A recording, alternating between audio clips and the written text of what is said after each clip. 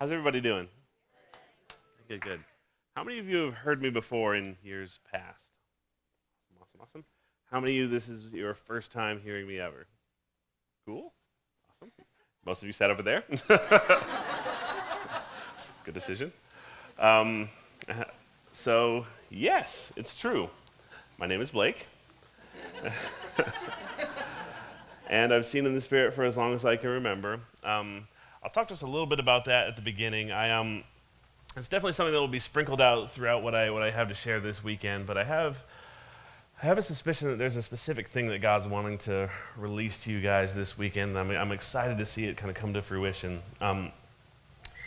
I'll start by saying what I saw during worship. There was a lot of the normal things that I see in worship, as far as seeing angels dancing and celebrating with you guys, and just partnering with the presence of the Holy Spirit as it was coming into the room, partnering with what everyone was doing on the stage, partnering with what everyone was doing in the crowd, as far as just turning your hearts towards the Lord.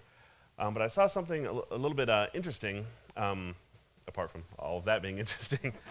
In the middle of worship, I saw these five very tall angels step onto the stage. And they were wearing these long robes that completely covered them. I couldn't see their feet, couldn't see their body. It was just kind of this very tight sort of white robe. But they all had very long golden hair. And as they stepped on the stage, their hands kind of opened up and came out of their robe, and they were each holding a crown. And they, kind of in a ceremonial sort of fashion, stepped down from the stage, set the crown, each of their crowns down on the floor here. And it was interesting, as worship kept going on,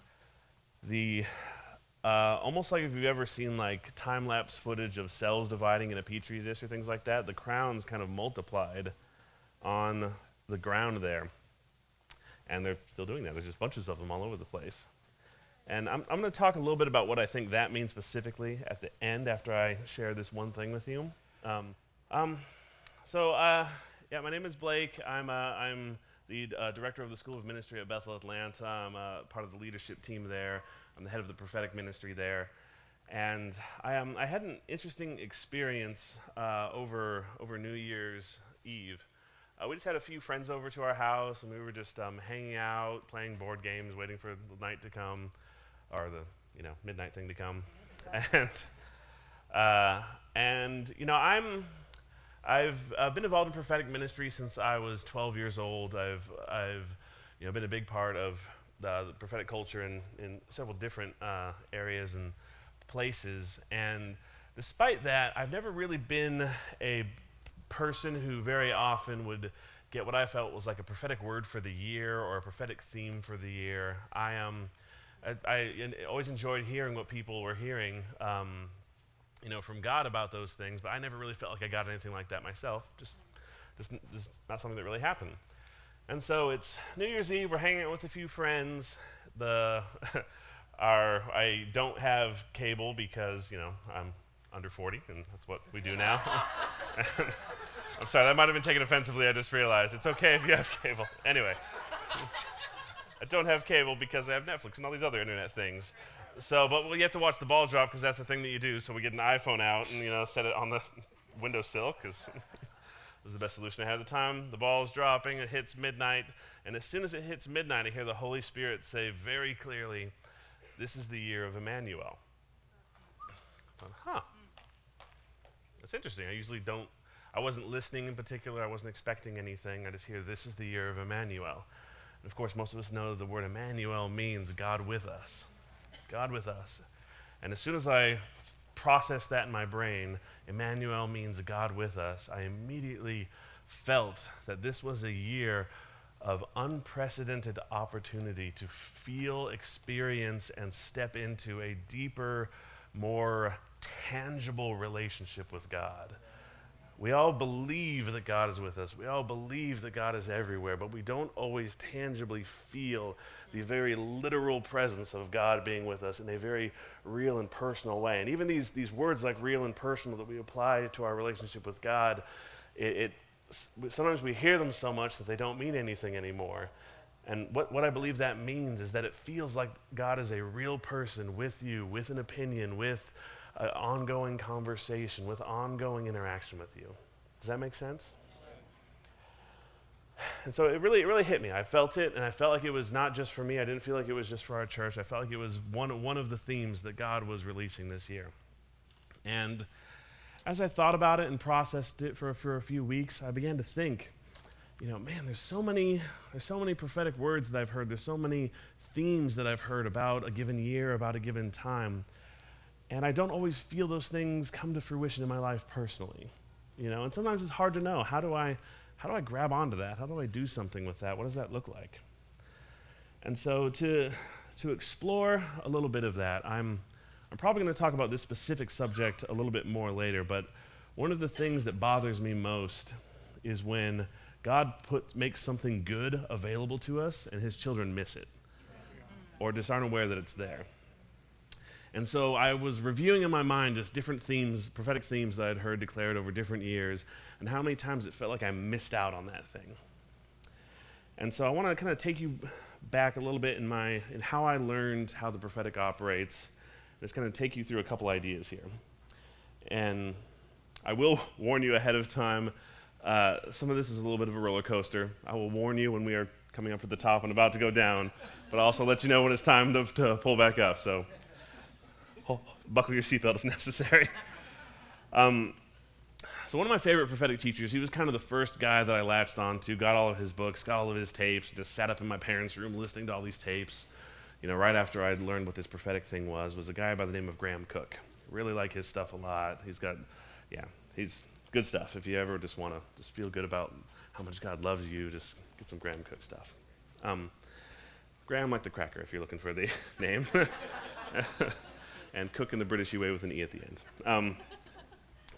And he had this idea that I would almost completely agree with, that there are some prophetic words that are over a nation, that are over an area, that are just going to happen. God has declared it. God has said this is going to happen, and just the divine will of God is just going to make that thing happen, regardless of what we do.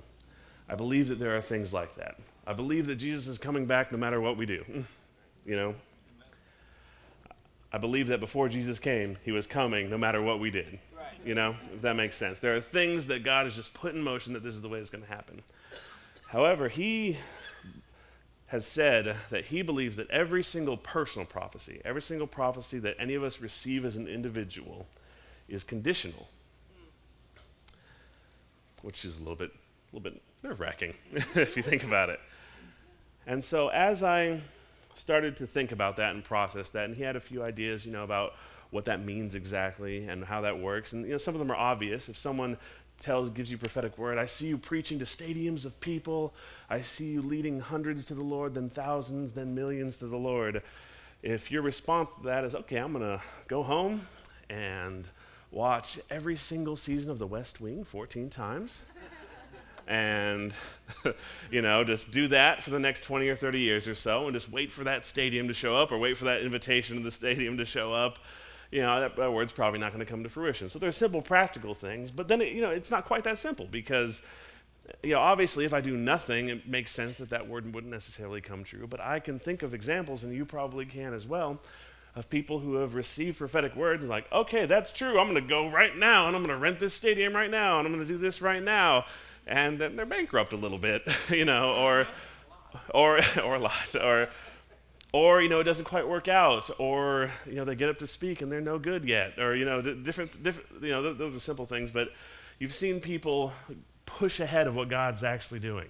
There's biblical examples of that. There's practical examples that I'm sure you can think of. Well, then what's the answer? Is if resting on your laurels, are you just supposed to rest in God's presence and He's going to make it happen? Well, sometimes, but maybe sometimes not. Are you supposed to go and, take that as permission and go and make that happen? Well, sometimes not. Well, what's the answer? I'm gonna see if I can give you a little bit of that. But first, I want to tell you a story to give you an example of why I think it is very, very, very important that you learn to follow the voice of God in your life. And this is one of those parts where the roller coaster starts heading down, just so that you know that. Just to preempt you. How many of you have ever heard of Horace Wells before? Not a super famous guy. He was a dentist in the mid-1800s, which is not a very fun job to be in the mid-1800s because there's no anesthetic, and you just get to use a hammer and pliers, and that's that's how dentistry works. This tooth seems bad, let's get rid of that, which is not a very fun thing to do. And so he noticed that, and he noticed, hey, this isn't the greatest thing in the world. And through experimentation, he discovered that this particular gas called nitrous oxide, or as it's commonly called nowadays, laughing gas, could be administered to a patient and they wouldn't feel any pain. He actually kind of discovered it by accident. He was doing some experiments, the thing, cracked open, and a guy was breathed some in, fell over, hurt his knee, and he ran over. He's like, "Buddy, your knee doesn't look too good." And he said, "Are you okay?" He's like, "Oh, I'm totally fine. It doesn't hurt at all." And his knee was like, I think there's something wrong with it. He discovered that this stuff could actually make you not feel pain for a short time. And at the time, there was really no anesthetic anywhere. It's the Bugs Bunny cartoon, bop you on the head, kind of thing before surgery. And so he starts doing some tests and experiments to discover, hey, does this stuff really make you not feel pain? Does it really limit the pain that you feel during these things? And he figured out, hey, yeah, if I do this stuff and I can pull someone's teeth and do dental work and it doesn't hurt them at all, this is amazing, this is revolutionary, there is nothing like this anywhere. I'm going to go present this to my colleagues. And so at a prominent college, he gets together a group of his peers to review, to do a demonstration of his new amazing pain-free dentistry, is what he called it. So he gets up there to demonstrate. They have the panel of people to watch him. They have the volunteer patient. And we don't really know exactly what happened, if he was a little bit nervous. The interesting thing about nitrous oxide, using it as an anesthetic, is that it's one of the good things about it, actually, is that as soon as you remove the gas, the effects of it go away very quickly. And so maybe he pulled the gas away a little bit too quickly. Maybe he didn't use quite enough. Maybe he was just nervous and made a small mistake. Whatever the situation was, he administered the gas. Something happened, he pulled the person's tooth, and he screamed horribly.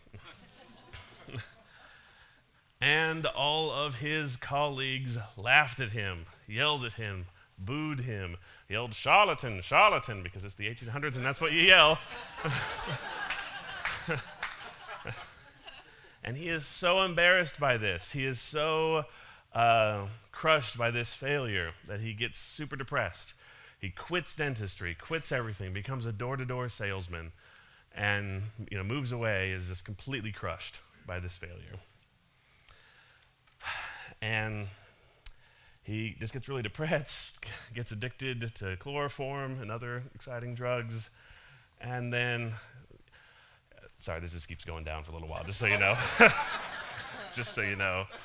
Gets addicted to drugs, goes a little bit crazy, and attacks some women on the street in a drug-fueled rage, goes to jail, and then talks the guard into letting him back to his house to get some stuff, and commits suicide because he's so depressed by this.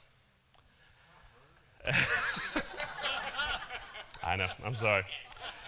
Just a little bit lower before we pull up. And you know what happened? Someone else discovered that nitrous oxide could be used during dentistry, and completely separate from any of his work, and got all the credit for it. It wasn't until several years later, he did that test in 1844, it was in 1863 that someone else discovered it.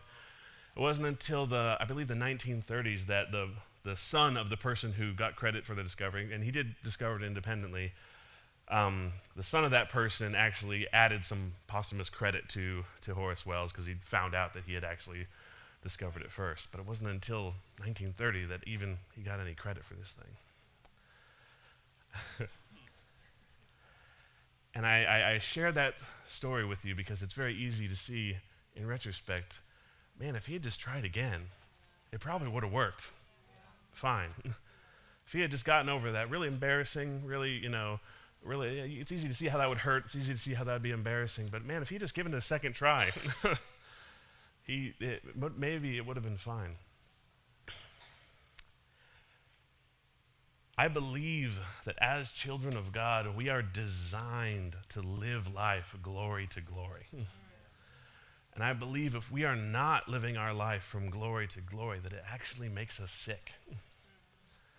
That it actually makes us not satisfied with our life, because we're not supposed to live anything less than from glory to glory to glory. There is that little 2 in the middle that sometimes happens. But it's meant, all of those little 2s in between the glories are meant to lead to more glory. You know? I want to read you real quick this quote from C.S. Lewis that really applies to this situation. It goes like this: "It may be hard for an egg to turn into a bird. It would be much harder for it to learn to fly while remaining an egg. We are like eggs at present, and you cannot go on indefinitely just being an ordinary decent egg. You must be hatched or go bad." We're designed to live glory to glory. We're designed to be continually growing. We're designed to be successful. We're designed to have victories. There are moments that we have valleys. There are moments where we have failures. There are moments where things don't work out quite right. But those are actually designed to lead directly into an even greater victory. You know what I mean? And there's so many biographies, there's so many stories of people that have been in these situations, that have been at the very bottom of their life, that have been down in the dumps and, risen to amazing things. There are so many stories of people who had everything, who had an amazing time, lost everything, but then came back. There's so many stories of how we're designed to live, every single one of us in our own area, in our own way.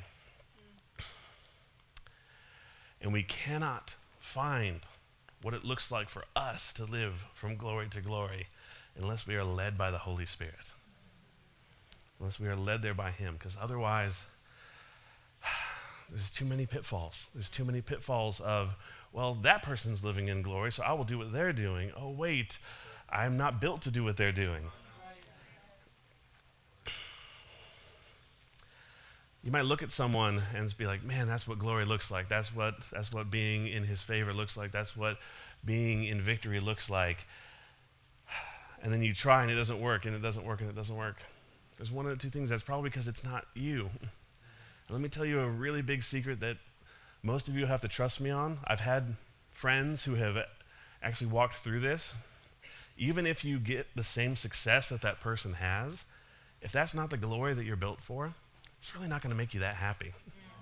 You're not really going to be that satisfied by it. You're not really going to be that thrilled that thing happened. This is a bit of a side note, but especially in the Western world, we have this perspective of if you take an organization or a company, the CEO is the most important person, and everyone else is less important because the CEO has the most power, he makes the most money, he's the big boss guy, We view the world in a pyramid structure of there is the most important and then everyone else going down, That's not really how it works in God's kingdom, because when I see in the Spirit, when I see an angel that's been appointed to be in charge of a city, and I see an angel that's been appointed to be a guardian over a children's ministry of 3 toddlers, one angel does not look more satisfied than the other. One angel does not look more intent than the other. One angel does not look more invested in its area than the other. Because in the kingdom, the most important place that you can be is where God puts you. In the kingdom, the most valued place you can be is where His love has led you. And we trick ourselves, we compare ourselves, we believe lies about what important is, about what valuable is. And so what I'm saying is it's very difficult for us to figure out what glory to glory looks like for us, especially if we're comparing to other people, because it just doesn't work. And you may be saying, Blake, you keep removing options of how to do this. When are you going to start adding some?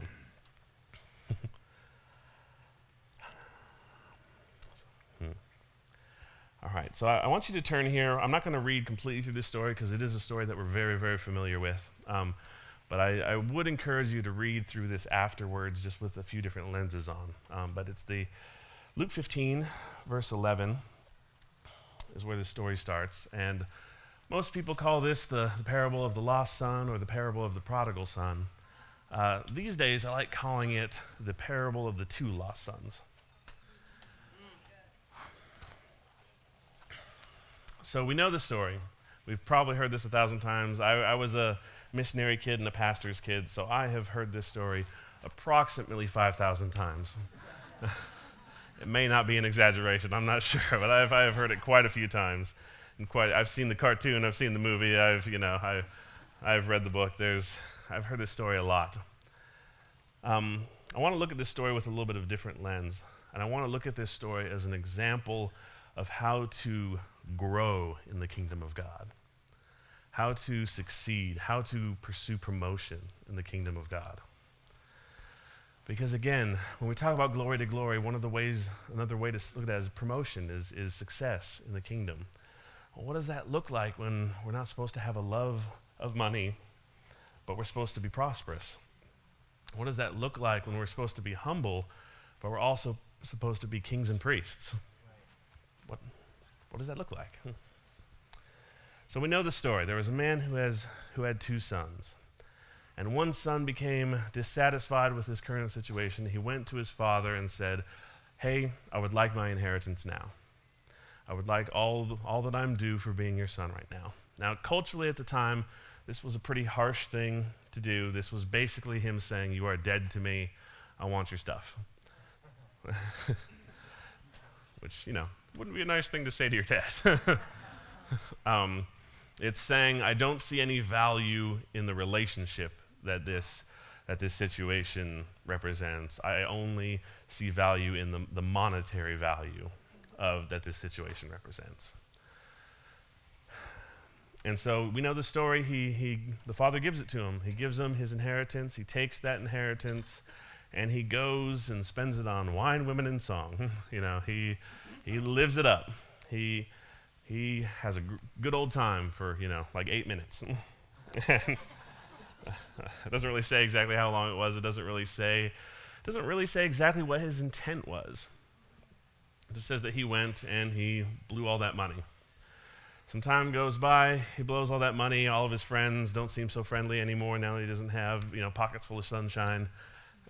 And he goes and, we know the story. He goes and works for a man to feed the pigs, and he's so hungry, he's so desperate that even the pig's food looks good. And he says, "Man, even the servants at in my father's house eat better than this. I know that I have given up my right as a son," which, again, that's what he had done. He said, "I'm no longer your son. You're dead to me. I'm severing this relationship and just getting what I can out of it.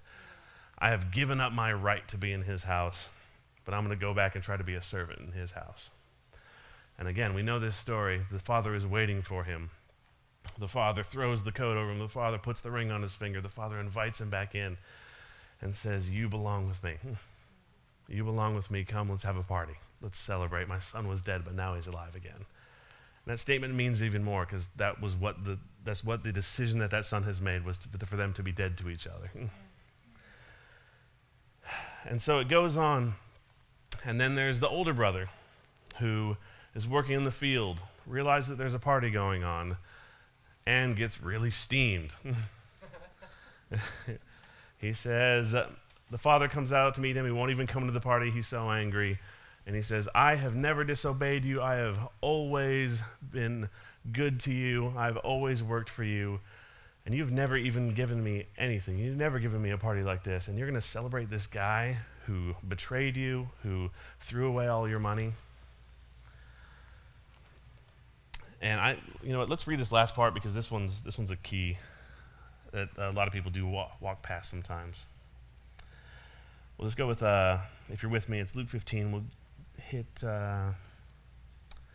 verse 29. It says, "But he answered his father, 'Look, all these years I've been slaving for you and never disobeyed your orders. Yet you never gave me even a young goat so I could celebrate with my friends. But when this son of yours, who has squandered your property with prostitutes,'" underline, "'comes home, you killed a fatted calf for him?'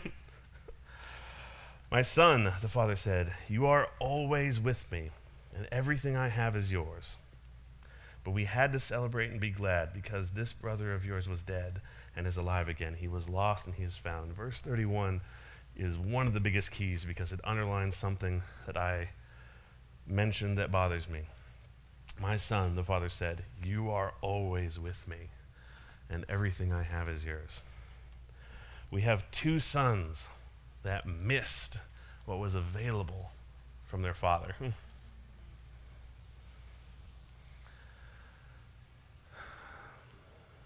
Sometimes with promotion in the kingdom, sometimes with getting all the good that God promises us,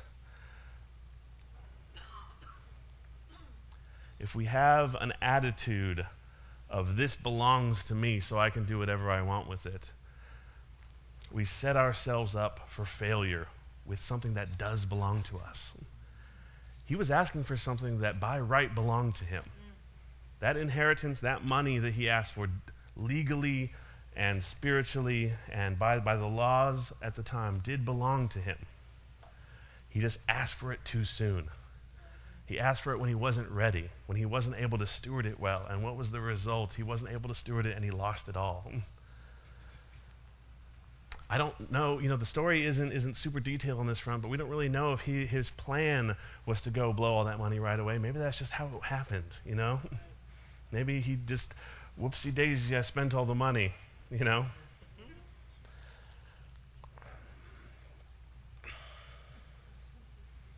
It's very easy for us to receive a blessing from God, to learn our identity in Christ, to learn how glorious a future God has planned for us, how much he loves us, and what that love means for how we're supposed to interact with the world and the people around us. And to receive amazing prophetic words, amazing true prophetic words about the great things that you'll do, the people that you'll lead to the Lord, the victories that you'll have. But God isn't interested in bippity-boppity booing you into that person. He's interested in growing and maturing you into a person for whom all those words make perfect sense. You ever get a prophetic word and you're like, you got to be kidding me. There's no way that could happen. Right? I'm going to be very honest. Sometimes I'm giving prophetic words and I'm like, no way. No way. This is a stretch, God. I'm going to say it because obedience, but whew, we'll see. And I've been amazed. I have been amazed by what God can do. He wants to grow, mature, and teach you into a person for whom those words make perfect sense. Of course they're doing that. Of course they got a stadium of people. Of course they've led this many people to the Lord. Of course they're running that huge business. Of course they're the president now. He wants to grow you into that person. And when we make the mistake of thinking the positions, the power, and the authority that God is going to give us is what's valuable about our relationship with him, we sabotage our ability to receive the gifts that God is giving to us. Usually by asking for them before we're ready to receive them, or demanding them or going after them before we receive them. And then the double thing happens where we think that, oh God, why didn't you do this for me? God's not interested in, as I said, bippity-boppity booing you into that transformed person. Because even in Cinderella, that whole thing ended at midnight.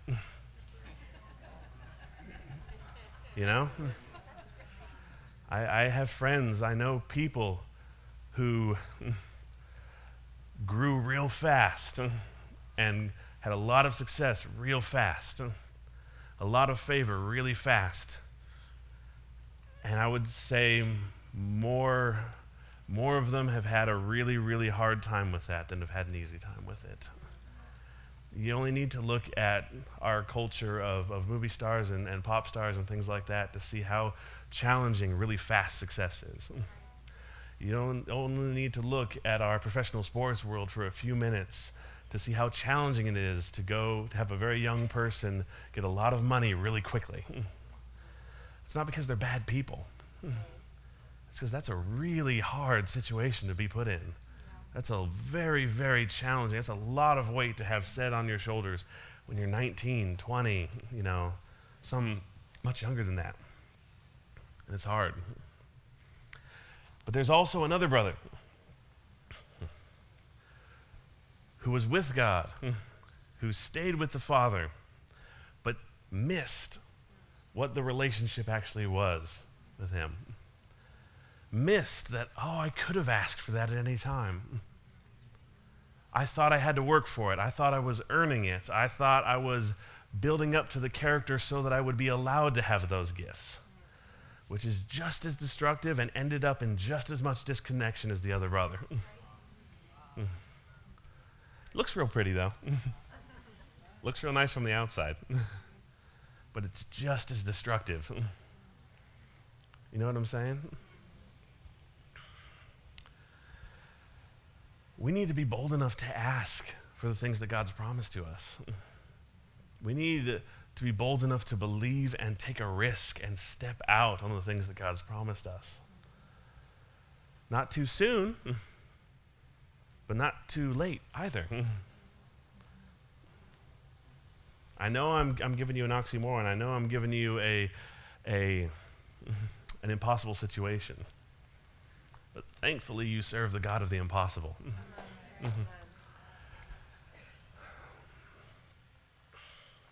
Both brothers made the exact same mistake, and thankfully are a very good example of the exact same solution.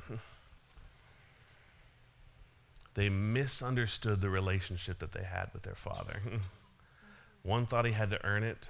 One thought that only the material, only the tangible value was what was worthwhile. So the solution is very, very, very simple. When you get a prophetic word, should you jump to try to make it happen right away? Should you sit back and wait and rest and just wait for it to be invited? The answer is neither. You should earnestly, fervently, and passionately seek the face of your Father. You should make relationship with him the number one priority of your entire life, the absolute focus. And I will warn you right now, you will have to fight both sides of this coin for the rest of your life. Because the enemy will desperately try to push you into performance, where, you have to earn this, and you have to get that. You have to, maybe once, this isn't working. Well, maybe once my character is this way, or maybe once, no, it's a free gift.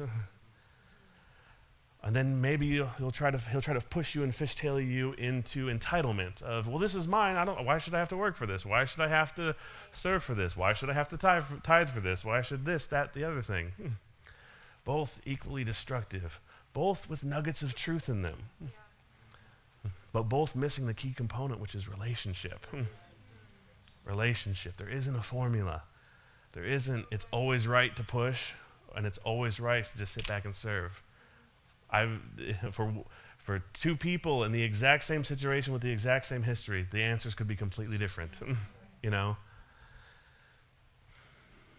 It's something we have to walk out day by day, moment by moment, with our peers, with our leaders, with our friends, but mostly with our Father. It's the only way that we can be led from glory to glory. It's the only way that we can know what that glory that we're being led to even is. And it's the only way that glory will be satisfying when we get there. Because honestly, what you'll realize as you continue to pursue his face is that all that stuff, no matter how great it is, only serves to accent the beauty of relationship with him.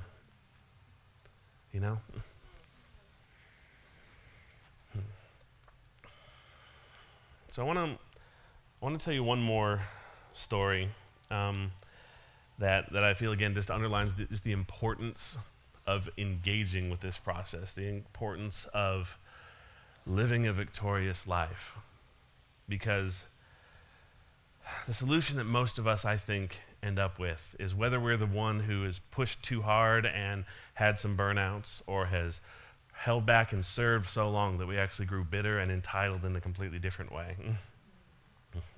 A better looking way, right? Just a different way. usually the result, it's different for everyone. Sometimes it's after 10 years, sometimes after 20 years, sometimes it's after 50 years, is we just get into this stasis. Well, right here doesn't hurt very much, so I'm just going to stay here. Right here doesn't feel too risky, so I'm just going to stay right here.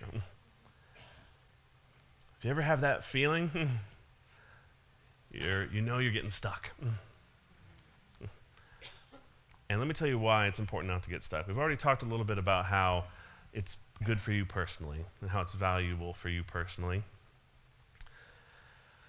But I want to tell you why you being successful and you moving from glory to glory is valuable for everyone else. So when I first moved to Atlanta, I did 3 years of School of Ministry in Reading at the Bethel School of Ministry there. And after graduating, I was part of a team that was sent to Atlanta to start a church and a school there. And so, yeah, it was awesome. Thank you. And so, we first moved there. We're a little house church. We're just figuring everything out. And so I'm working in the meat department at a big box store. And so I'm driving there every day, and I'm working and, cleaning the meat counter and everything. That's real exciting stuff. And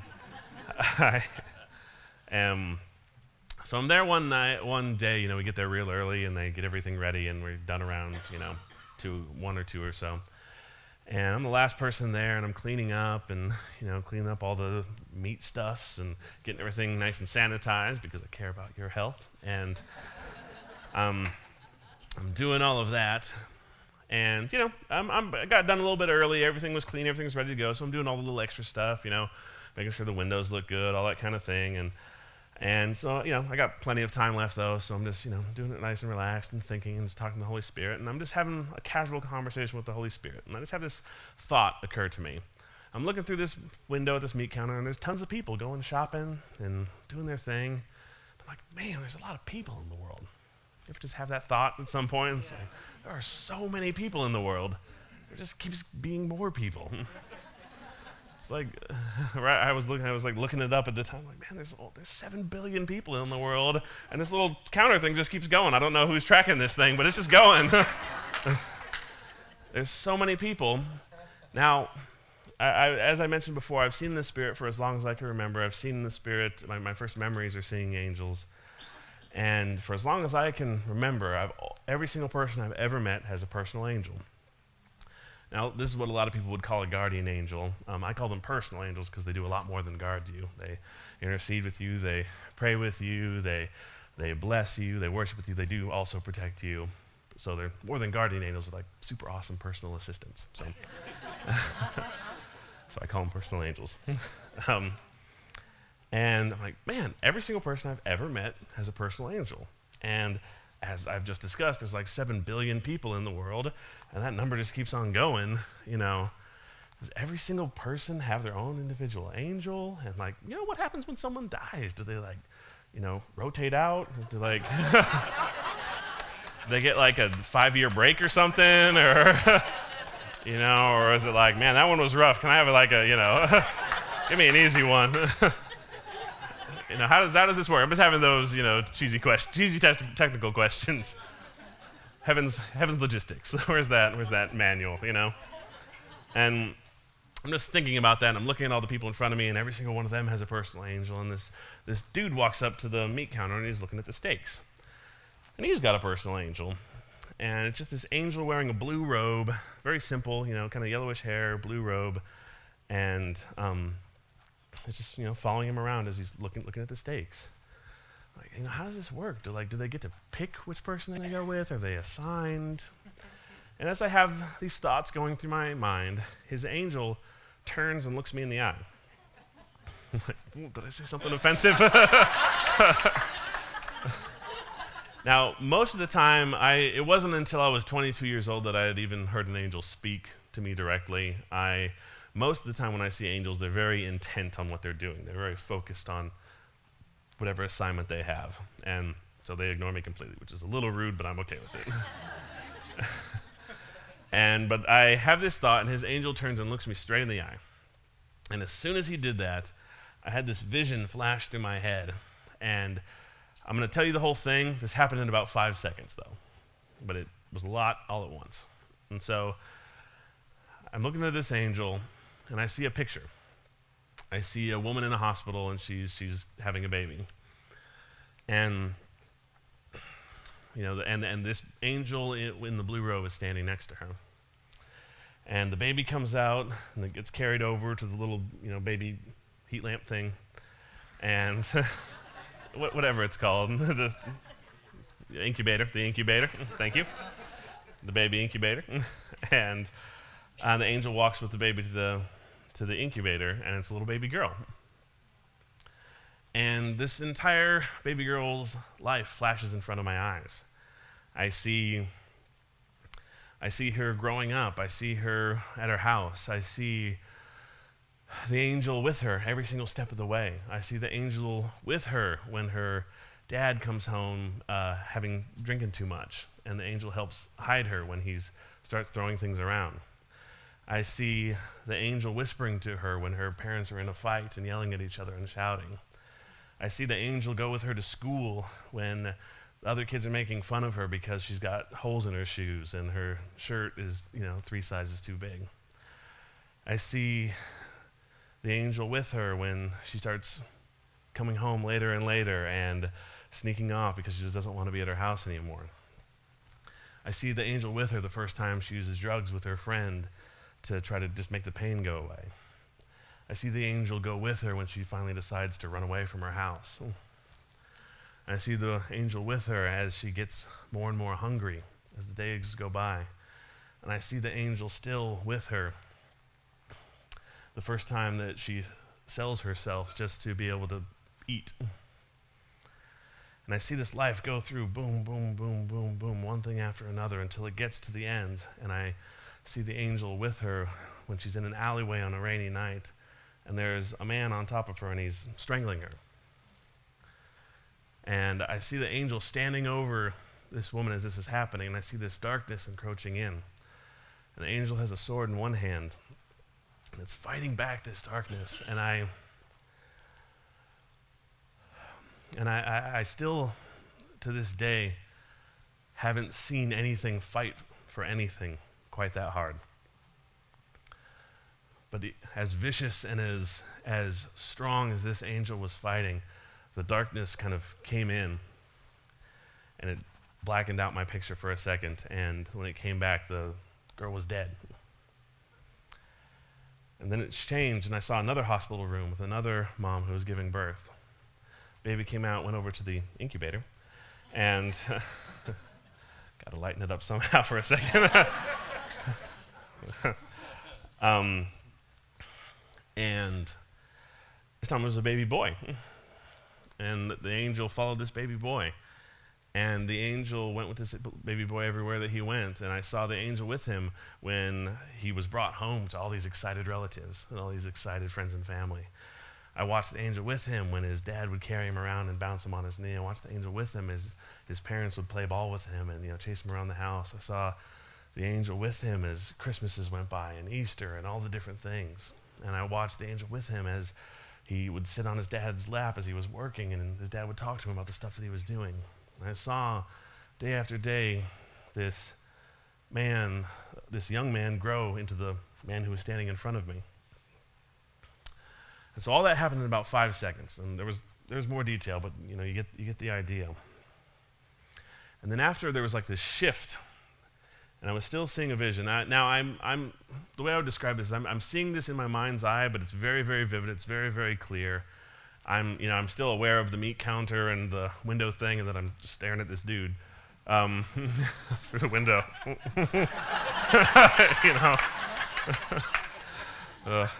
I try not to be weird with this stuff, but it just happens sometimes. And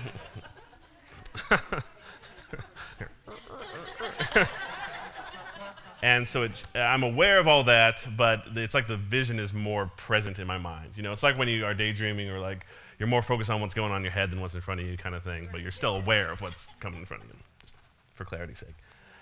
So it shifts gears, and instead of being like all this information really, really quickly, it feels like it's running in real time. It feels like it's running as fast as it would if it were happening.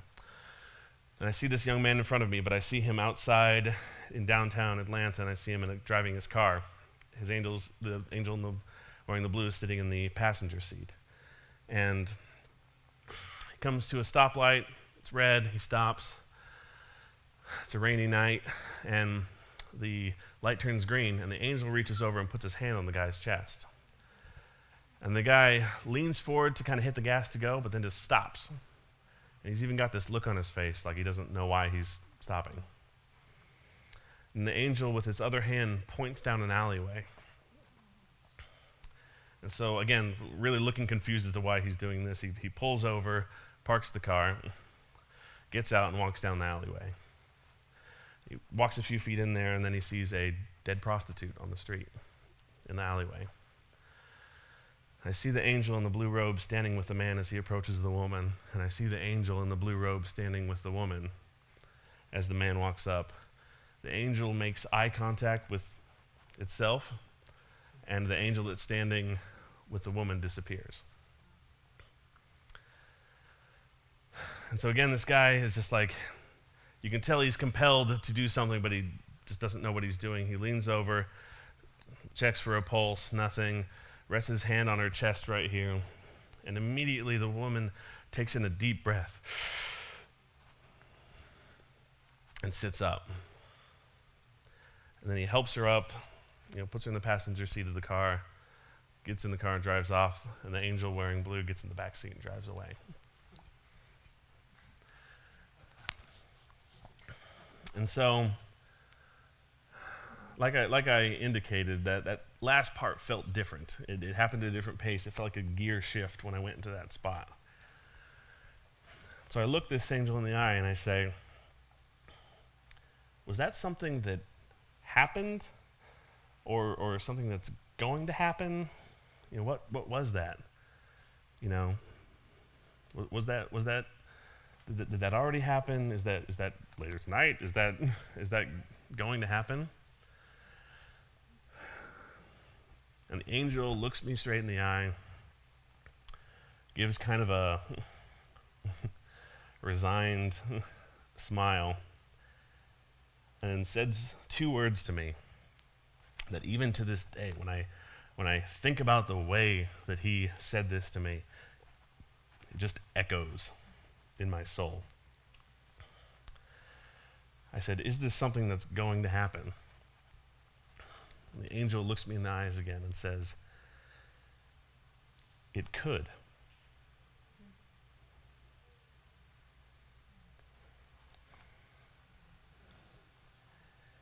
It could.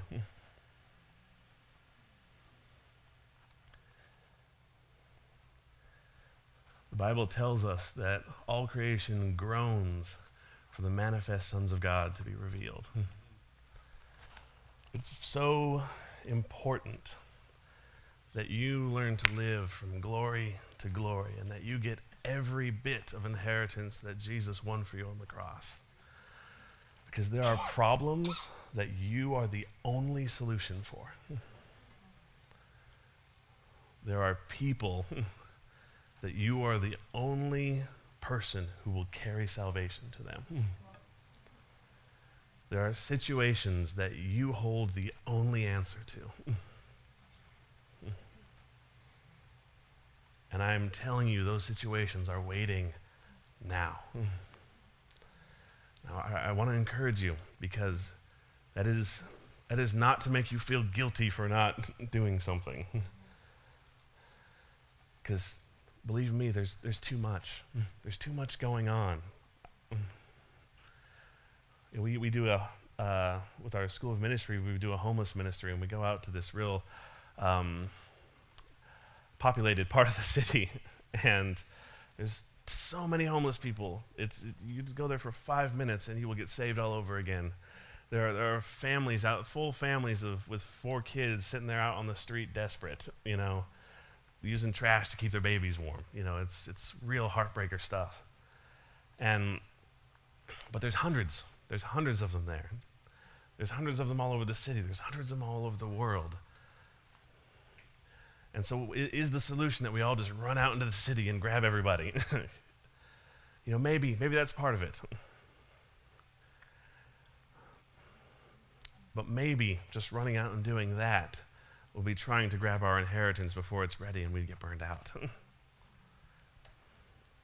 So again, what is the solution? We have to become more acquainted with the face of our Father. We have to grow into deeper, more personal relationship with him. Because otherwise, how can we know when it's time to pull over the car? How can we know when it's time to stop for that one? How can we know when it's time to decide between, do I make it to my daughter's ballet recital or do I help this dude with a flat tire on the side of the road? How do we know? The only way that we know is by becoming more acquainted with the face of God. Because if we are acquainted with his face, we can listen to what he's saying. And if we can listen to what he's saying and make his voice the most prominent voice in our lives, we'll know when it's time to do the thing we don't want to do. Whether it's because it's our daughter's ballet recital, or I'm just real awkward with talking with strangers. You know? Or when it's time, hey, it's okay, I got that one. There's someone right behind you who's going to stop for him and do exactly, and I've called that person to do that. But also, we don't want to use that as an excuse to not stop. I'm not leaving you any even ground, just so you know. Because it's not meant to be even ground, because there's not an answer. There's not an answer. And this is hard, and this is a little bit harsh, but we can't afford to keep giving excuses to not do what God's called us to do. Good ones or bad ones, you know? Because, you know, don't get me wrong. I've read about, I've studied, and I've seen too many ministers burn out their own life and burn out their family, their relationship with their family in the pursuit of going after the more of God. I don't think that's God's plan. But I've also seen so many people become so comfortable with not pursuing the things of God that a whole plethora of glory just passes them by. The Bible talks about that, you know. It talks about the virgins with the lamps, and some had oil and some did not. You know, sometimes people equate that to the rapture and the end times and things like that, and that's good, but I also think that's tomorrow. I think that's it's not are you good enough, it's not are you bold enough, it's not are you an evangelist enough, it's do we have enough of the Holy Spirit's oil to be able to light the way to what should I do? You know? And I'm going to keep doubling back because this aspect of it is very important, because there's two brothers. This isn't like, well, okay, then I need to work real hard and serve and serve my way into having oil in my lamp, because that's not how it works. You catching what I'm saying? It's all about relationship. The last thing I'll say in wrapping up this part is, if you're honest with yourself right now, we're all at a different spot of relationship with God. And first of all, I want you to feel very okay with that. Because the enemy will use shame at, I'm not close enough to God, to keep you from being closer to God, which is the dumbest thing I've ever heard. Let's not do that, right? It's like I can be so ashamed about that I'm not closer to God that I don't go closer to him. That's bad plan. Let's not do that. Not efficient plan. He's accounted for every single thing and is ready for the moment that you will fully engage with him. And I want you to be so comfortable starting with where you're at. If you just have to spend the next 5 weeks just taking 5 minutes before you go to bed and saying, God, what do you have to say to me? And hearing nothing, that's good. That is okay. That is victory. Because you're standing and waiting for oil to be filled. Right. You're saying, hey, God, I'm okay with being the kindergartner and letting you teach me. Right. I'm okay with being a toddler right now.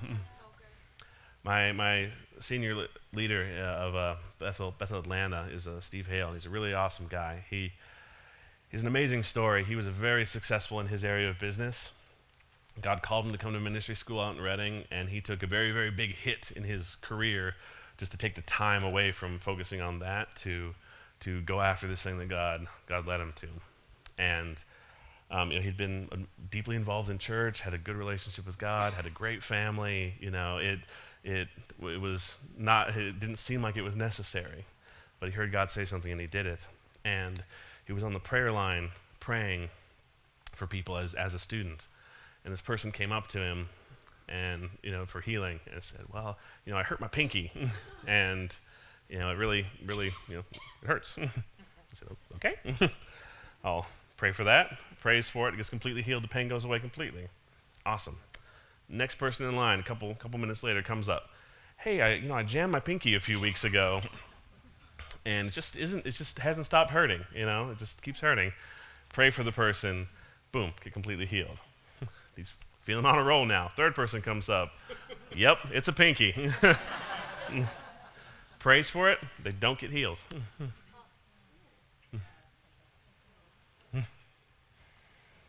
Person walks away, he prays a couple times. He says, God, what was up with that? And what's up with the pinkies? And the Holy Spirit says, I'm taking you to the kindergarten of healing. And Steve said, all right, I'll go. We have to be willing to become a novice again. We have to be willing to become like a little child. We have to be willing to not be that great at something so that we can get really good at it. We have to be okay. I understand. I don't like doing things I'm not good at. If I'm not good at it in 5 minutes, if at first you don't succeed, try something else.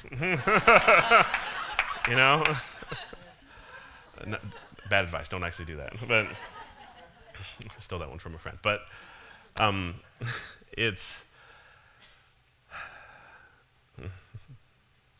this is one that is worth trying for the rest of your life. And if you're not finding success, then find someone who is having success and partner with them. Have them pray for you. Find a group of people to practice with. You'll hear me say this a lot if you're around me for more than 10 minutes. I've been involved in prophetic ministry for most of my life now, and I love healing. I love evangelism. I love salvation. I love the teaching of the word. I absolutely adore every single one of those things. But I cannot think of a more tangible and a more real expression of the love of God than the idea that God would want to sit down and talk with every single one of us individually. And because of that, I can think of few tragedies greater than the idea that we would go through our entire Christian life missing out on that simply because we don't know how to listen to him. So I'm badgering you with this because it's so worth it. It's so worth it for you. It's so worth it for those people that you don't know yet. It's so worth it for those people that you do know. It's so worth it for those impossible situations because you have the God of the impossible who's... I'm going to hit this one more time just because I want to nail this all the way into the ground and then past the ground and then bury it and then put another one on top and nail that one down.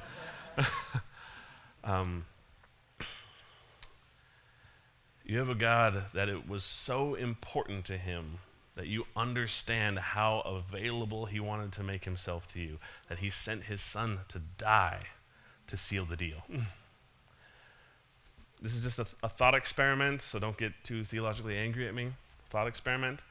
But do you think that God needed to send Jesus to die to cover all of our sins? Do you think that was the only way that an infinite God could atone for the sins of his people? He's God. He could do whatever he wants, right? He decided to give something that cost him to show how much he wanted intimacy and connection and closeness with you.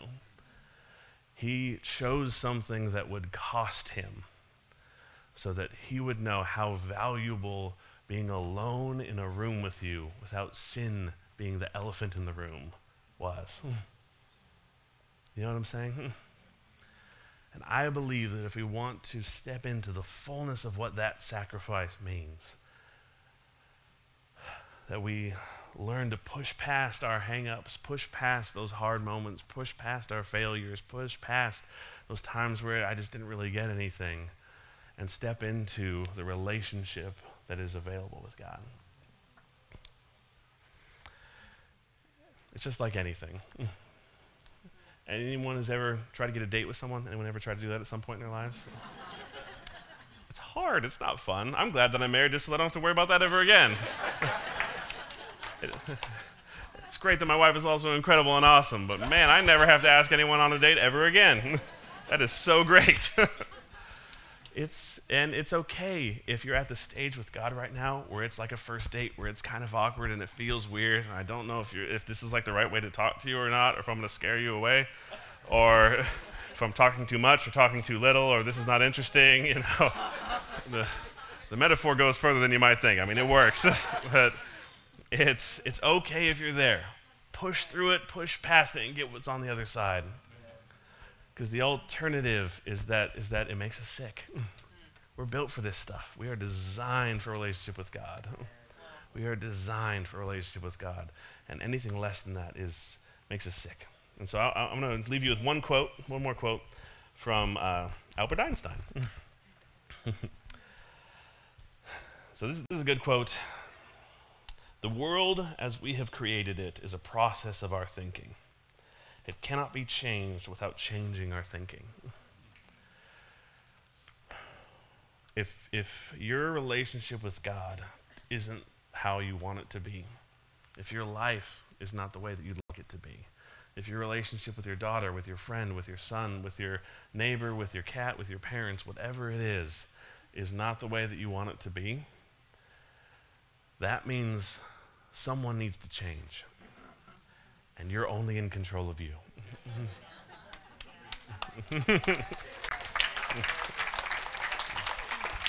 Thank you. All right, I want to pray for you guys real quick. So if everyone would stand up real quick.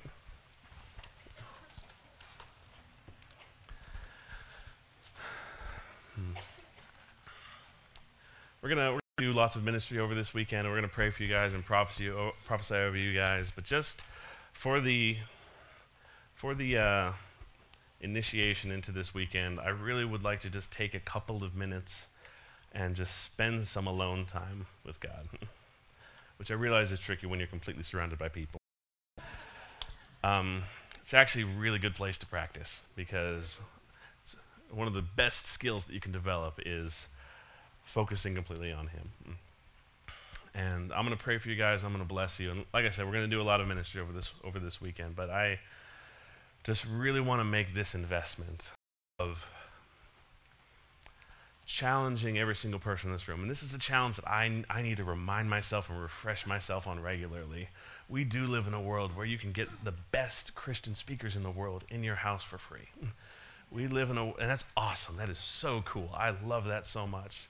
I love Bethel TV. I love all the podcasts that everyone does. I love all the streams that are available. And that's so awesome. That is so cool. That is so valuable. That is such an ad. However, it's so important that in a world like that, and in a world where we go to church and hear amazing people speak, and where we go to conferences and hear amazing people, it's so important to take personal responsibility for our relationship with God. To not just live off of the fruit that others have found, but to find it ourselves. That we will still receive that fruit. And I will. My phone is full of podcasts. My internet bill is going high because of all of the streaming. You know, it's that stuff is so good. However, there's so much value in saying, I am responsible for this. I will take responsibility for this. So I'm going to pray for you for a little bit. If you want to continue standing, that's great. If you want to sit down, if you want to lay down, that's great. And after I pray, we're just going to stay here for a little while. And again, I'm not going to give you the stink eye if you got to run out real quick because your babysitter is getting more expensive by the minute. This isn't about right now. This is about forever. You know? But if you do want to hang out for a little bit and just stay there and sit there and lay there, that's great too. I would encourage you just to stay until you feel a pause in what God's doing. Whether you hear that audibly, whether you are in an actual conversation, or whether it just kind of whether you just feel it the way that you feel a pause in a song, you know? Learning how to hear His voice is a very complicated thing, but it's also extremely simple. It's just his presence, his being there, and you learning how to cooperate and interact with him just being there. So God, I thank you so much for all these people, Lord. I thank you for their hunger. I thank you for their desire to get to know you better, to get closer to you. I thank you that they're willing to be challenged to go after the more, to go after the depths of your heart, to go after the depths of your love. Right now, I just release a blessing on every single one of them. I release eyes to hear, eyes to see, and ears to hear. I release a mind that can be confounded and attracted by the mysteries of God. I release a heart that can understand the ununderstandable, that can discern the undiscernible, that can see the unseeable, that can know the unknowable, that can take all the complexities and intricacies of a relationship with an infinite being and make it the most simple and relatable thing in the world. I release every single person in this room into their original heavenly design and declare that they are designed fundamentally for relationship with you, that they are designed fundamentally for communication with you. I just break any lie that says it's hard for me to hear God's voice because of this. Whether that's something that you did or something that someone else did, it's just not the truth. I release grace to start in kindergarten if we have to. I release grace to start with the ABC. I release patience to start exactly where we are right now.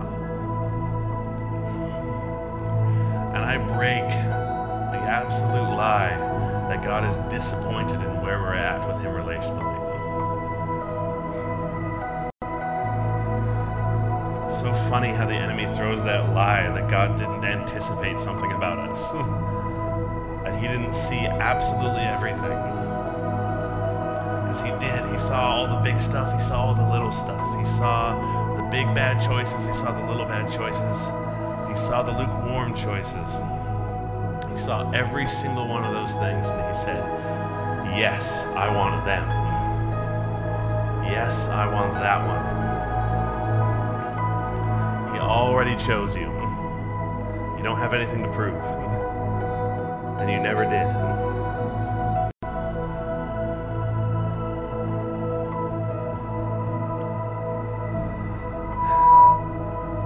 Whatever camp we find ourselves in tonight, whether we are the son who asked for his inheritance too early, became entitled, who tried to grab something that we weren't ready for yet. For that person, I release a grace to come back to our Father's house and step into that relationship once again. And if we're the other son, if we're the one who thought we had to earn a relationship, thought we had to earn our value, thought we had to get rewarded for the hard work that we've done, and became entitled in that other way. It's the revelation that we have always been with him, and that everything that he has is ours. I release grace to ask God for things, not try to earn them, or feel that we have to barter for them, or feel that we have to prove our worth for them. And most of all, I release an earnest and fervent desire for the face of God, so that we would know when it's time to push as hard as possible, and when it's time to grow on the inside. So that when we would know it's time to ask for our inheritance,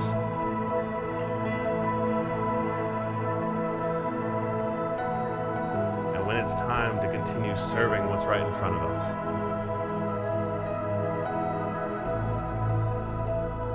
release a grace to follow the rhythms of heaven.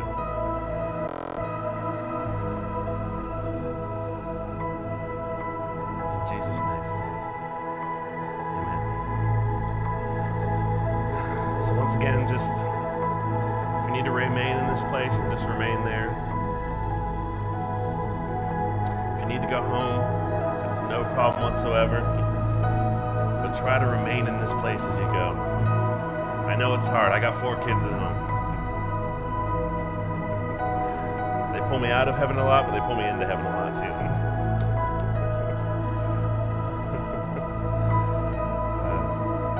Man. Don't be ashamed if right now where you're at, it looks like 5 minutes before bedtime and that's all you have to give to God. Jesus had high compliments for the woman who showed up with 2 mites to the offering. He's not going to look down on 5 minutes. He's not going to say that's not enough. If that's the season you're in, that's the season you're in, and that's okay. If you're in the season where you can just lay with him for hours and it's easy to remain engaged, to remain connected, and remain in that place with him, that's great. Soak that up. One is maybe challenging for some of you, but one is not superior to the other. There are times where I get to, go on a vacation with my wife and spend a lot of time with her, and just spend long hours together and go for walks, and just have a really great time. And there are times when we are so busy that we've got 5 minutes in the kitchen while we're cooking to talk and connect and say I love you.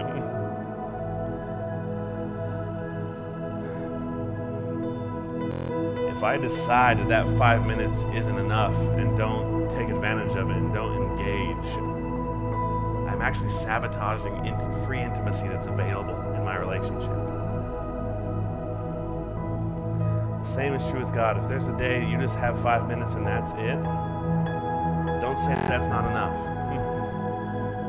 Don't say that he'll be disappointed by that. Don't say that you won't get anything. Doing 5 minutes a day will lead you to that hours a day way faster than nothing at all. And spending those 2 hours with him, 3 hours with him, will teach you how to pull those nuggets out of 5 minutes. So whether you can stay for 5 minutes or whether you can stay for longer, just remain in this spot.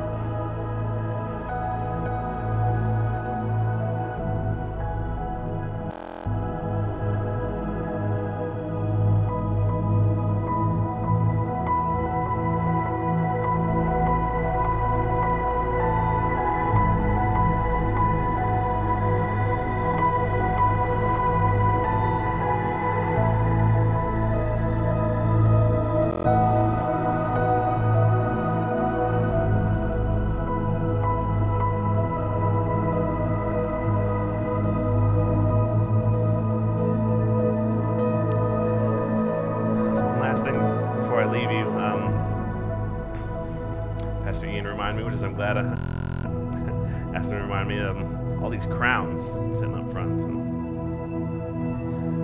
So they have all these different things embossed on them. Some of them say son, some of them say daughter. Some of them say business.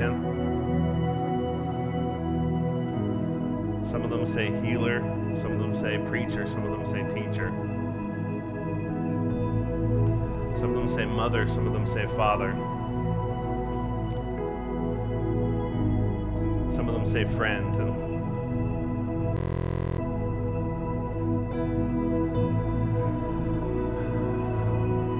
And I'm hearing the Holy Spirit say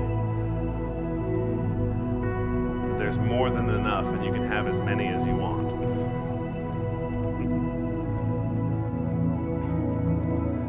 I feel like there's a grace for this weekend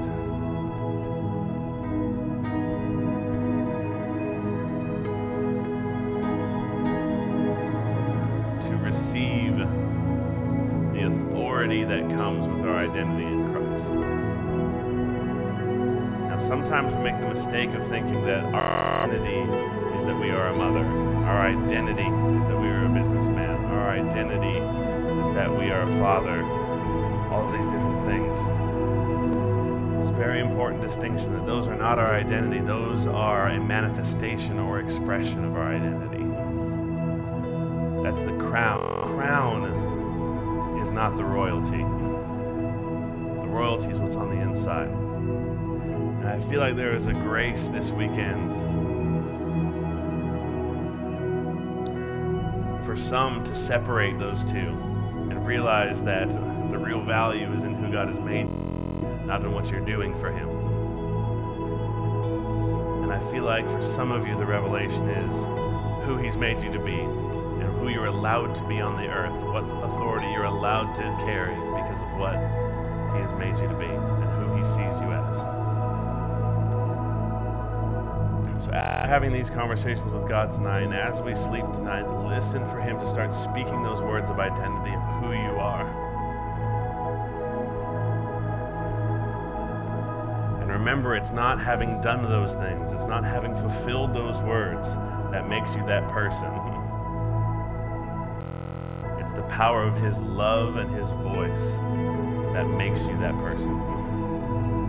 That makes you a person for whom those titles make perfect sense.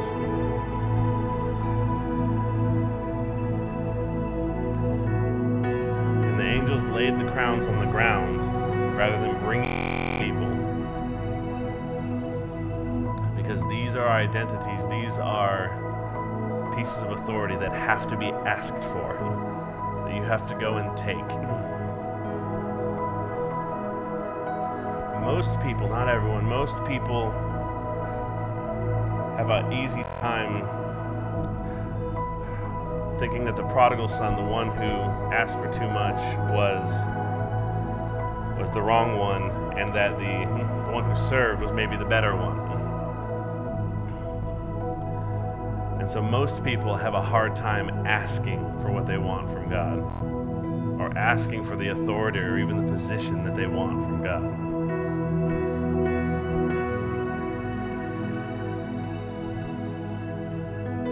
I find that most Christians identify with the second son, even if they started out like the first.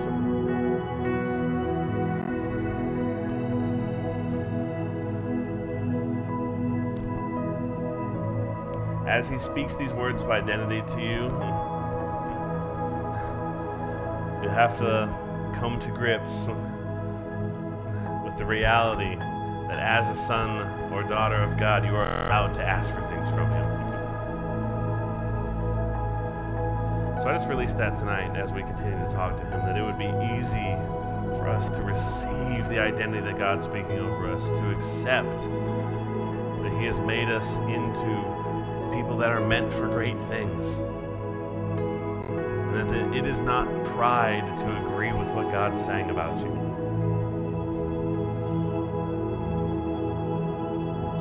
I release a new revelation of the authority that we have. And that even as we continue to pursue and step into that authority, that we would continually grow in deeper relationship with Him every single step of the way. In Jesus' name.